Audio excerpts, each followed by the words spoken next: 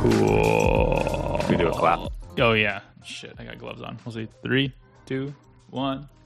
Couldn't even hear your clap. No, but it was there. Are those like the copper ones? You know what I mean? Where they say they're copper or whatever. They just look like it. I don't know if they are at all, but No, they're just like little. They have like these little.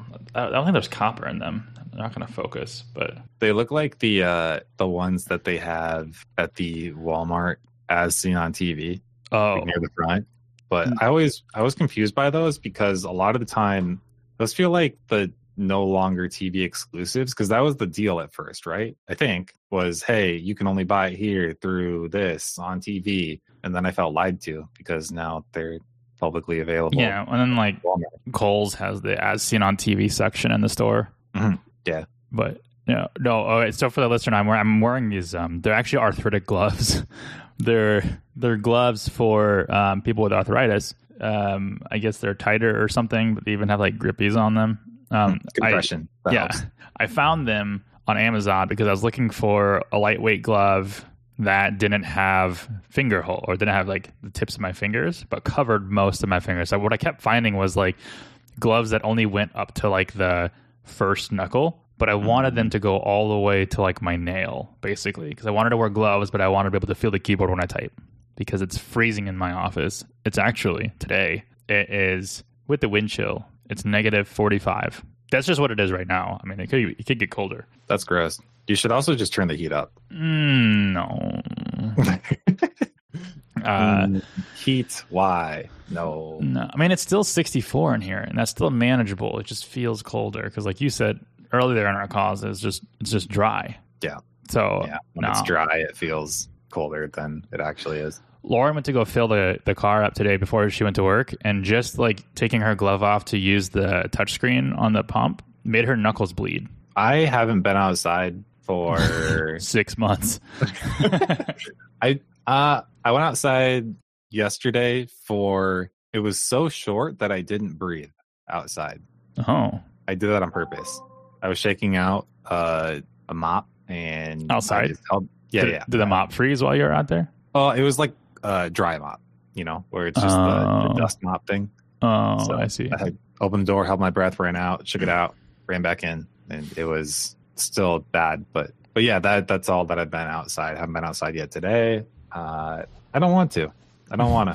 Oh, speaking of running, I think a couple episodes ago I mentioned I got up at like 4:45 to go running in the morning. I've been doing that consistently now. So every day this week I've gotten up at 5 o'clock. And I've gone to the gym and ran for 30 minutes, except for Thursday. I woke up at 5 a.m. and shuffled my driveway. Right? This is how you be successful. You wake up early, you do the things, you here in my garage, and then boom, $1 billion. Just wake up early and drink tea. And Tai Lopez descends from the heavens and rewards you with 2 Lamborghinis in your garage. He just, after 2 weeks of waking up at 4 a.m., he just shows up. He's really proud of you. That's what he says. That's all that he says. I'm really proud of you, and then snaps his fingers. There you go. Boom. 2 Lambos. The whole reason I do it though isn't like because it's like that. Like, oh, it's a fresh start to my day. I'm up 2 hours before everybody else in the world. Like I get an extra day every week on peasants. It's because I literally don't have time to do it at any other part of the day. And I imagine this is probably how like new dads feel. Because like right after work, it's like kids are home. You can't really go anywhere. Like now you've got to prepare for dinner, you get them ready for bed, all this stuff. And like I'm in a very similar fashion where I have my day job. Right after that, Lauren comes home. We start cooking. We hang out for a little bit. Then it's like, okay, I can get in like a little bit of Evergrow. If I throw in like a gym session right after my day job, there's no time. Like it's gone. But if I wake up at 5 a.m., Lauren sleeps till like 7 or 8. So if I wake up, I can go to the gym, I can get done with all that, and we both go to bed at like 11 o'clock, 11:30. But you only need like 5 or 6 hours of sleep. You don't need 8. It wears on you, but yeah. Well, I started drinking this. I can't remember what it's called. It's Early Bird cocktail. It's basically like a pre-workout, but not. So you put a scoop in like this little thermos. It almost looks like an alcohol shaker, but you put 8 ounces of water in it, put a scoop in it, you shake it up, put it on your end table, and in the morning you wake up and you check it. And then I lay in bed for 15 minutes, and then after that, I'm not tired. So I guess it's like a 5-hour energy. You just take it. It's got 150 milligrams of caffeine, which is half of a Bang energy drink. That I would not sleep for. But that's the goal. But the benefit of it though is that it's not like coffee where it's like a slow release of caffeine over time. It's just like boom. And there's also like electrolytes and other stuff in it that's supposed to be good. Yeah. No, I get what you mean though about the waking up. I see it either way, right? You either stay up late, no matter what, you're sleeping less. If you're wanting to do all the things, and you either stay up late or you wake up early. And I still am a late bird. It's just I can force myself to stay up. I can't force myself to wake up. Yeah, it's much easier to do it that way than the other. I never got the argument that people should wake up early because they're awake when everybody's sleeping and like they've had a better start to their day. I'm like, how is that any different than somebody just staying up later? Like, yeah, okay, they get to wrap up more things, you know? Well, yeah, and this is one argument I think is good and valid. It makes sense for most people. And so it's, if you got your day job and you have a side hustle, why would you do your best at your day job and then do the leftovers for your side hustle? Like if you want to be prioritizing it, then you should be working first on your side hustle. So that's why you wake up early so that your leftovers go to your day job. But it never worked for me. The only hack, I've written about this before too. The only hack that I really believed in and worked for me was and it was actually from Malin Darius. He's an affiliate, a paid affiliate. He called it the second morning. And the idea is that when you get home, assuming you come home from your day job, wherever you wrote about this, didn't you? Yeah.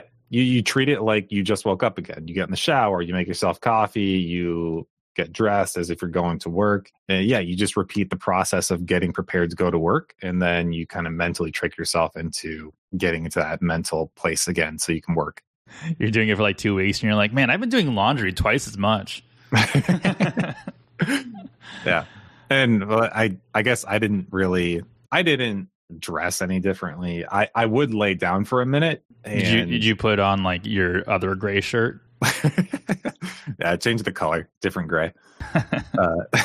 I'd lay down, I'd wake up, do a shower, brush my teeth, the whole shebang, and then sit down with a drink, and pretend like I was starting all over again. Worked pretty well for me. Yeah, you did that in like 2019. Mm-hmm. I remember. I did a lot of damage that way. Mm-hmm. A lot of damage in many ways because you shouldn't do that forever. But as I have porcelain wrists now and a $400 keyboard, but whatever.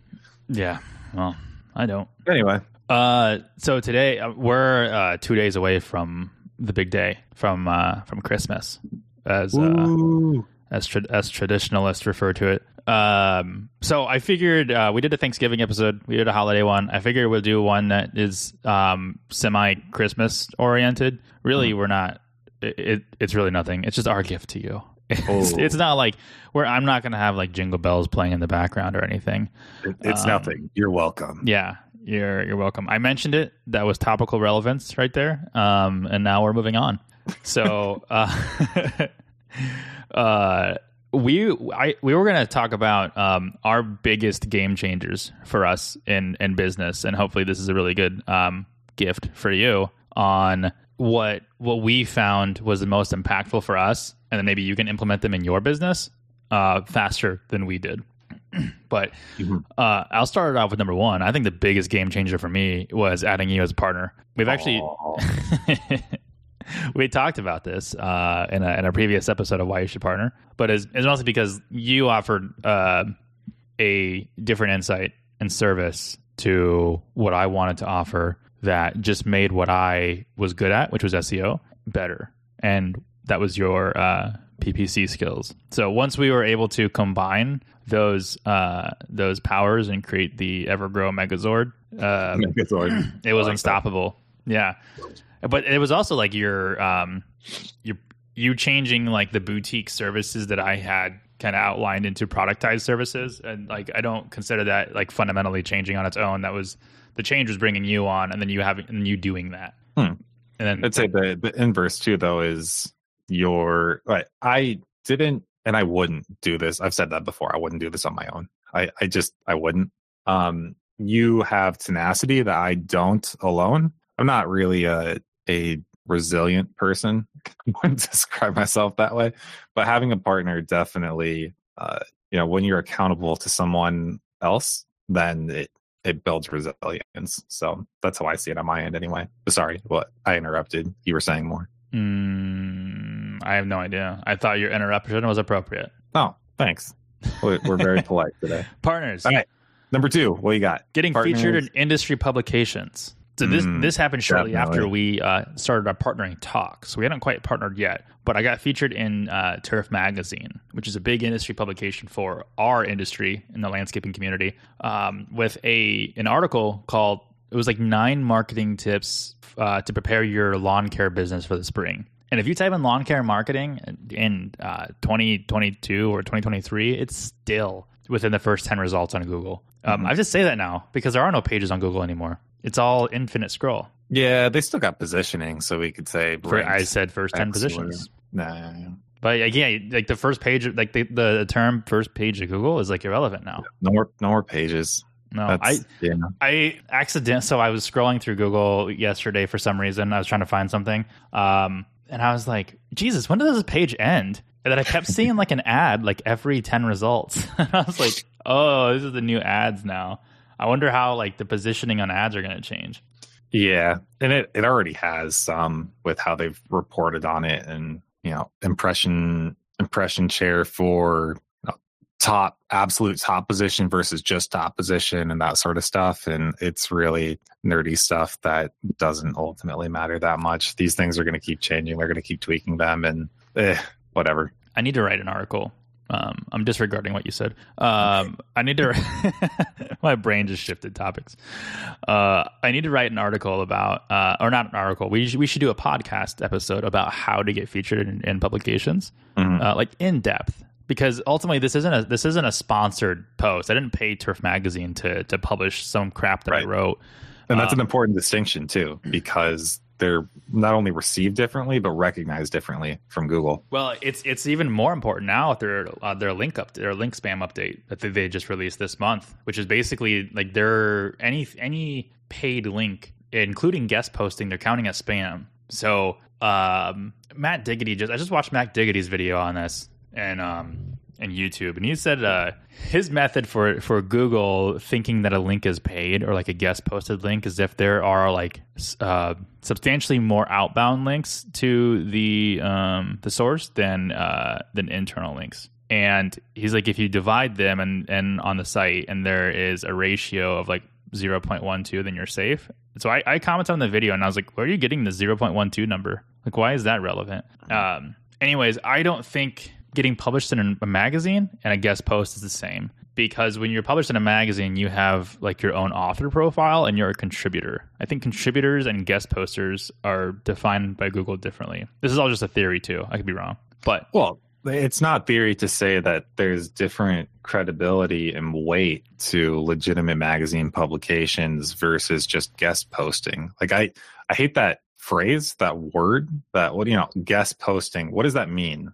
Are you serious about the crap emails we get every day of people saying, I would like to guest post and you will get Web 2.0 links and we will reciprocal link? And I'm like, I immediately ignore you. I don't care about any of that. But if it's a legitimate established publication that has regular readers, then getting featured in that sort of publication is very legitimate. And it has nothing to do. I mean, I can't say it has nothing to do, because there is a lot of benefit to getting links from those places too. But I mean, a lot of them have dual, website articles and actual print publications where you can get featured in either or both. And people do read those and take action on those by themselves. It doesn't have to be purely about manipulating rank. It can just be actual simple outreach. And which is what we did. Like, actually, when we first started, I had no intention to rank for a landscaping marketing company.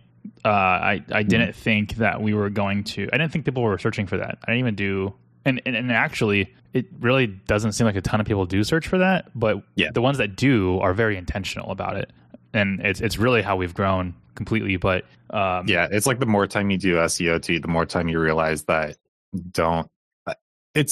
I can't say SEO. Ads especially, you realize you hit a point with where you run search ads where you just stop caring about the keyword planner entirely. You do no research. You just know intuitively that these keywords are good. We should target these. I don't care what the search volume is. This is what we'll go after. So I would say that too for anybody who is thinking about, oh, well, can I start a marketing agency in this niche, or is this too far niche down? And I wouldn't put too much weight in like keyword planner research, because a lot of it doesn't show up and it's there. All they're saying is Google's just saying it's not worth your money, but that doesn't mean it's not worth going after and pursuing. Anyway, end rant. Yeah. Well, I was going to say, like, we're still getting leads from that Turf Magazine article that was published 4 years ago. Yep.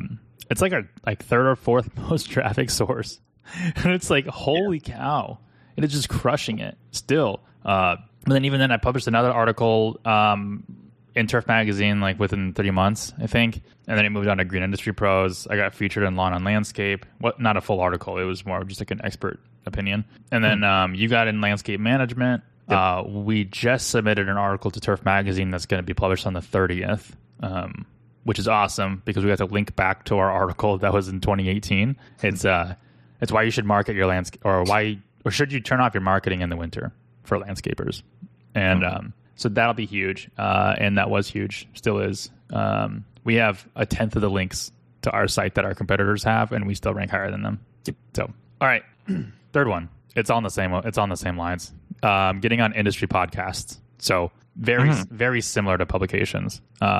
It's not paid. You reach out to whoever's in your niche and you say, hey, this is what I have to bring value to your audience. I was thinking we should talk about it. And more often than not, people respond to me, and we get on like a podcast interview just to see how it could fit. But in all of these situations, even like publishing or getting on with a publisher or getting on a podcast, you have to put an effort ahead of time. You can't just like jump on and say, we'll figure it out. Like, you've got to know what value you're going to provide and make sure that they haven't already covered whatever topic that you're going to be bringing. And when they see that you have already put in the work, then it's way easier to get featured on this stuff. And we'll have a full episode on this too eventually on how kind of what my method is. Because anytime there's a publication that you think we should get on, you're just like, all right, Jake, do the thing. I scope them out and then I tell you, hey, do what you do. Get us in there somehow. Yeah. Podcasts are cool. There is work that goes into it, but it's a different kind of work, and it could arguably be less work depending on your skill set compared to actually writing articles for other publications. So it's handy. And I would say too that with how much time you have to invest, it's not that hard. So really, you can go after a lot of smaller podcasts and it's still worth your time because they'll have dedicated audiences. So yeah, that's cool. The only drawback to podcasts is you don't get like a good link. But if you're just trying to get clients, you don't need the link. I mean, we get the most amount of leads from podcasts that we were on, and ultimately, what it comes down to is leads. It doesn't matter what your rank is as long as you're getting leads. So if you put equal amount of effort into each podcast versus articles and publications, I probably want to focus on podcasts with niche audiences. Yeah, that's fair. Makes sense. The next one I had on my list was for you. This one was yours. Do you know what it is? Did I tell you? Or yeah, it's leaving your day job. I did say that. You did. Yeah, that was big. It was very strange. A lot of people want to really pimp it out and talk about it a ton, and I especially didn't because I just didn't feel great about it. Because it was very risky, especially at the time. We took on a bunch of work, and it was very fight or flight. Because I remember just weeks, I think it was weeks before, I told them, hey, I will most likely leave between this and this. And it was a multi-year range. Oh, no, I remember. No, you said it was in the spring because you said like, hey, the earliest you told me like the earliest you could leave was in like the fall. Mm-hmm. And then I remember you like coming back like a week later and you'd be like, I put in my 2 weeks. I was like, what? Well, yeah, because we got how many accounts at once? And it was very sink or swim. It was, but we can't logistically do this in the time frame that we need to unless something has to give. And that is the easiest for me at the time to give it a shot. And so, but I remember leaving and saying, I might be back. I don't know. This might not go great. And I remember hitting a year after that point and growing, our business growing, but also realizing and thinking, oh, yeah, no, this is legit enough that we're good. We're okay. And I think, do you mind sharing your salary discrepancy? I won't give full details. I took a cut for sure. And like a 50-60% cut. Oh yeah.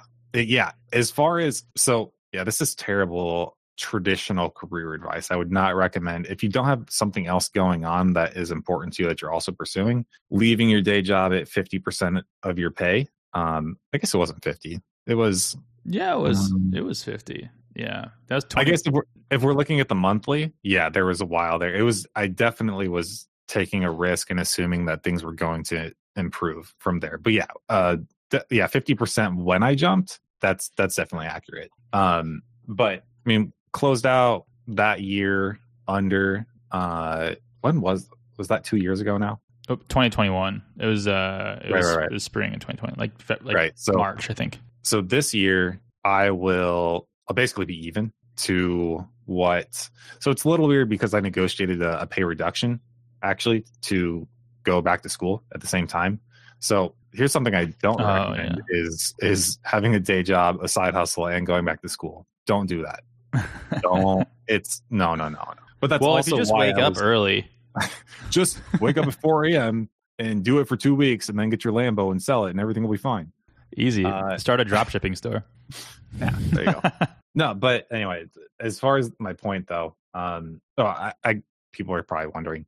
So this year was near even, and then continue this trend and things will improve. And I think it's very situational. But the thing that I would say is that it didn't immediately give me confidence. It gave me the opportunity to build confidence and confidence and skills that I had either like avoided or didn't have experience in. How do you feel mentally? Like, how do you feel? Like, would you rather, you're even now, so would you rather, like, do you like this exponentially more than you liked working at that job, and just being kind of a minion of theirs, or do you like this better? I like this significantly more. I don't know about exponentially. That sounds, I don't know. Just because I could, in the right circumstances, go back to doing that sort of thing, but I do like it exponentially more. But I think the big thing that people should know is that, to me, if you are in the middle, kind of like me, the only major selling point is controlling your time. You work more, you do, but I work more.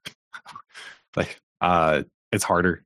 It's way more emotional up and downs, which is kind of exciting, but also strange. But being in charge of your time is very cool. Yeah, and not having to report to anybody. Yeah, Lauren sent an email to my Evergrow email, or she sent it from my Evergrow email, I think, to her email, and it was mildly inappropriate. And I was like, what if my boss sees that? And she goes, you think Cody's going to see it? And I was like, hold up. You're calling Cody my boss? And she just goes, he's the boss. That's nice. I'll take it. It doesn't feel like it, but I'll take it. I like this phenomenally better, exponentially better.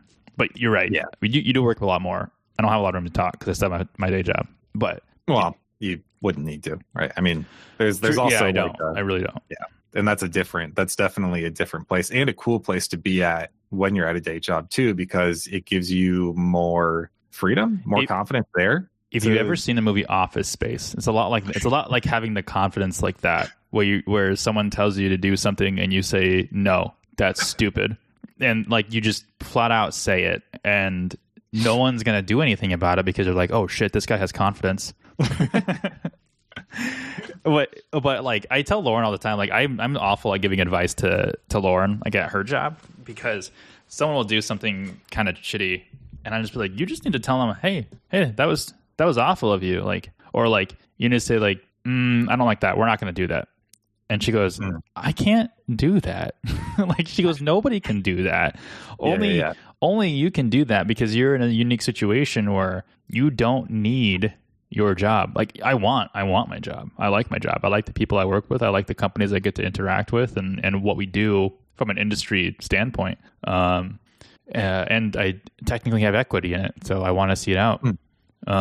That's funny you say that, though, because Jenny and I had a similar talk a while back about peer pressure at work, and not obvious peer pressure, but how you just sometimes feel obligated to do certain things or something. And she asked what my experience was like that, and I said, honestly, I would have to spend time thinking about it because it's been so long since I've had to feel that.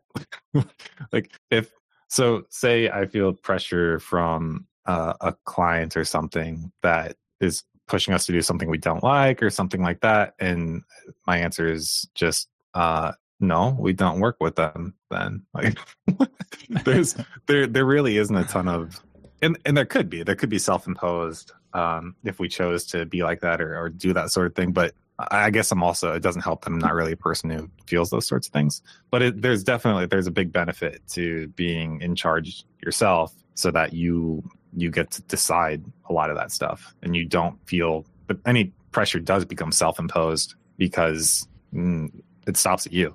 So you get to decide those things.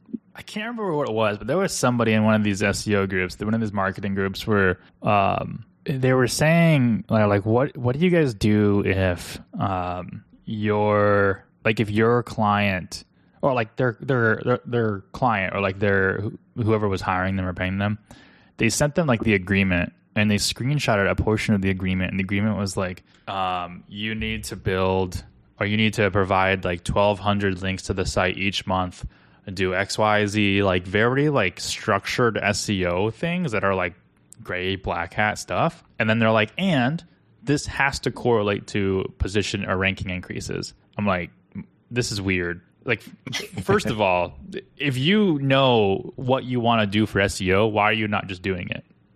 Second, why are you also giving the person you're paying a goal in terms of ranking, but also telling them what to do? And then like judging them based off of that. Like okay, the whole backlink thing, that's going to be dead after this algorithm finishes rolling out. So it's like, what now? They just, you're just going to fire them? So I remember commenting on it. They're like, what do you guys think about this? And I was like, what do I think about that? I want to work with them. I've just been like, no, not going to do it. Which leads me to that next point. So this one was me, which was a big game changer for us is being really strict about who we partner with. And when you first start, you don't really have the luxury of being strict, especially if you're just trying to build a foundation. You have to give away things if you don't have a portfolio, and you have to get some work under your belt. And that's kind of where we were at when you jumped ship, which was we weren't very strict with who we signed up with, and we didn't have an onboarding limit. It was just like anybody who signed up with us, we would take it because it was money in the pocket. And also you left your day job, which means we needed money in the bank. I remember offering like, hey, if you want to take like 75% because this is your sole source of income, you can, but you refused like an idiot. No, I don't know. I could see why people would want to do those sorts of things, but that's something that we've never really done, just because I think we're equal. You've said it before. We're equal contributors, and that's just what it is. So I think I said we our 50% is based off of each of our value, not the amount of work that we put in. So like because sometimes you're putting in like 50 hours a week, and that same week I'm putting in 10 hours a week, or maybe nothing at all. But especially with going back to school for me, right? Yeah. There are you experience it every time I go on a break, where throughout the semester I'm treading water, like barely breathing, and then the second we hit a break, I'm up until like 3 a.m. and I'm getting so much done, and it feels awesome. And I imagine you and everybody else is just like, man, would you just chill out for a second, because I'm not saying my 10 hours a week equals your 50-hour a week, but it does sound like that. No, yeah, you do crank those out. But then there are also those weeks that I'm just like getting so much done. Like, no, we just alternate. Yeah. It would be very hard to try and facilitate that because of the lifestyles that we have too. And we both just never really wanted to. I could see how that could be a big issue for some people, but also partner with someone you can trust. I don't know. What else can you say? Yeah, like this week, including clients. Like just this week, it was essentially closing a sale, getting us published in Turf Magazine, and then also setting up a podcast interview, a niche podcast. So there's just a lot of outreach going on. Whereas I've just spent 20 hours staring at Google or Looker Studio. Looker, what a stupid name. Yeah, they should be ashamed of themselves. Yeah, we're gonna take on the moniker of Looker Studio. Why? I feel like less people know what that is. And it was in the name before. It was Google Data Studio, right? I mean, it was Data Studio, but people said Google, and now it's just Looker Studio. It's not Google Looker Studio. I don't hear that. People aren't saying that. I don't know. Anyway, I'll shut up. What's the next one? You got something? Yeah. This next, well, I think you can chime in a lot on this one, but this next one was templating websites. I think this was out of all the game changers. If you were like to weight them, I think this was the biggest one for us, like together. Yeah, I would have had a heart attack if that hadn't happened. Legit. I would have been put in the hospital, if not dead, because it was just, and that was months of poring over it. And makes me real. I like product development. It's a fun thing, but, it totally revolutionized the game, I guess you could say, and it's been awesome. We weren't tracking how long we were taking to build sites early in the business ventures, because we were all building them custom or like semi-custom. Like we would take pages from different sites we built and just duplicate them. But then we got to the point where we're like, hey, we should build like an actual template website with its own domain, have all the plugins and everything set up right. And then when we sign on a new client, we just port the template site over, change out the name, the content, and the images, and then we're good to go. And you worked on that for quite a while. And then when it launched, I remember because we had started tracking like regular website build times. And when it was just you and I, or just you and me, sorry, objective pronoun. I'd say you and I always get that one wrong. So. Yeah, you and me. And it was taking us like 40 to 60 hours to build a site. Because we were using Clockify.me. It's a free time tracking app and website. But I remember when we first launched the template, and it was me and Courtney building the site on the new template, right? Yeah. Okay. And when the site launched, we spent 20 hours and we're like, we just knocked this down in half for the time that it took to build the site, and it was better too. So from there, I knew that we weren't going to have another spring of 21, and so spring of 22 was really nice. Like we cranked out sites nice, but we also put on that 3 client limit, where it made people wait till like June. We only onboarded 3 clients at a time. And waitlists are good too. I don't want people to think that waitlists are bad, because it adds exclusivity. That's a good thing. That's a good problem, is to say, sorry, we're booked up, and if you want to be on, like, you can pay and you'll get in the list and you'll be in this order. But otherwise, it's going to go to somebody else. Like that's a very powerful. I was worried about that, and I used to piss Cody off because we had a 3 client limit, and then he'd just be like, "Why are there 4 onboarding right now?"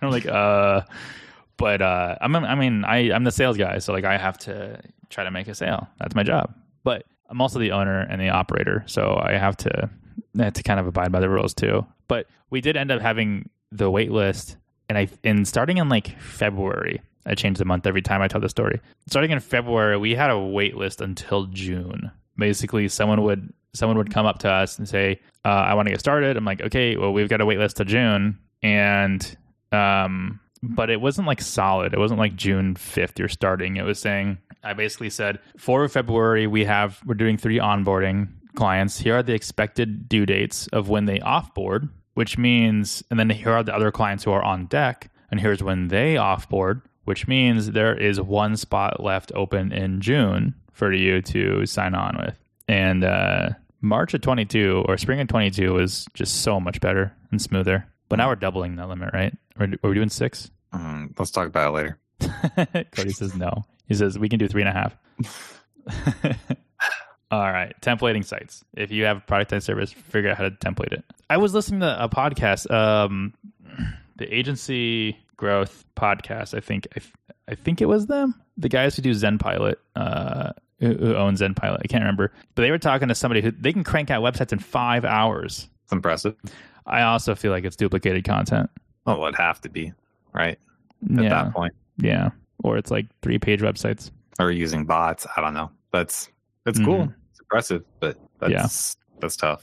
All right. The next one I have is one we just covered, I think 2 weeks ago, which is hiring the right people. Mm-hmm. So, well, it's important. In the magic of the podcasting world, it was actually one we did last week, but it aired 2 weeks ago from when this podcast episode will air. That was some, I had to do some thinking to figure out that one. But no, hiring the right people was huge for us because we hired I don't want to say we hired the wrong person. We hired the wrong role for sure. I think it's easiest just to say we were learning and didn't yet know the finer details of what we needed. Because I wouldn't say we hired the wrong person either. I think we learned along the way. I've said it before that I've never wanted to be a manager, and I've intentionally and purposefully avoided manager roles. So this is kind of my first experience with doing that sort of thing. And because of that, I'm learning more and more about what's reasonable to expect from people, how long it takes to train somebody on a certain skill. And then as their professional development continues, where they'll be at along the line. And digital marketing, you want people to be really good. There's a limit to how wide they can stretch themselves. And then if not, like people like me and Jake are freaks. We're just, most people aren't going to know as much as us. That's not meant to be like a humble brag. It's just I'm a very obsessive person, and I wanted this really badly, so bad to the point that I have serious wrist problems because I've spent so much time working and pursuing this. Most people aren't going to be like that. In fact, you don't even want them like that. So hiring the right kind of people, though, I think is important. And then knowing how to treat them right, that sort of stuff, just all around experience with management. Figuring that out. When we came around to our second hires, like we knew, hey, we can't be as lenient anymore. Like, can't be as lenient. Got to be, and then on our side, it's be more detailed with expectations, that sort of thing. Yeah. Last thing, we just covered this last week: documenting processes. Mm-hmm. So this was huge. So I really, if I walked away from here and I said, for me to pick my top two, I'd say templating websites and documenting processes. Mm-hmm. Because after templated websites got done, great, we cut our build time in half, which saves a bunch of labor hours, which means we can onboard more people. Mm-hmm. And then once documenting processes got done, I was removed from the website building process, which saved 20 more hours per client. Yep. Which means if needed, we can onboard even more people, and then I can get involved and help. And then at that point, we can hire more people. Now, obviously, we're still documenting processes, but and Cody, we can have an episode on this similar to what Tropical MBA does, which is going over like our yearly finances on how we did year over year. But we had like 100% year over year growth for like 2 years in a row. And then, in fact, 2020 to 2021, it was like 130%. Like it was ridiculous. Mm-hmm. This year it was only 20% profit. Profit. But gross was higher. But yeah. But profit's the important. Yeah, and a lot of that was like, of course, I wanted to double again. I wanted to go over 100%, but it didn't happen because we had to slow down a bit and get our processes documented. And then, but that just means in 2023, I wanted 200%. I just want to explode. Mm-hmm. Cody is very much like, that sounds scary. I don't want to do that.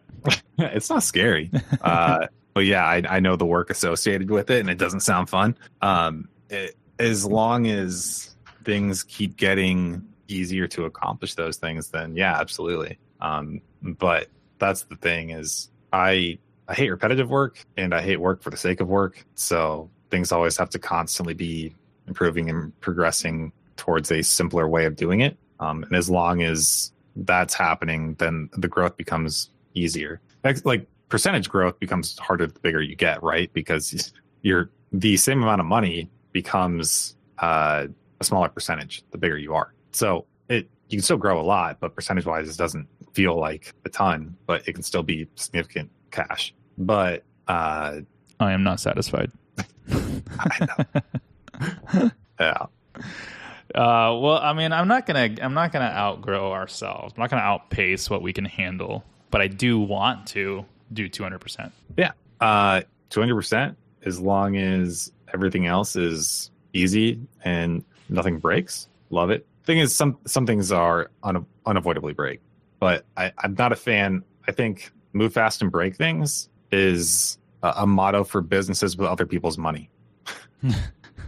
Invest in businesses with investments or seed investors, angel investors. Yep. Yeah. And when it's your own money, you're a lot more careful and calculated, and that's a smart way to do it. So yeah, I agree. That's it. Fin. Yeah, it's what they have at the end of like French films, like fin, F-I-N. Have you ever seen that?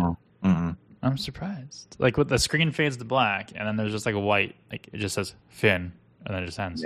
Maybe. It's French for like finished. Like, it's a fin. Well, we're fin, guys. All right, everybody. Thanks for listening. See you next episode. See ya.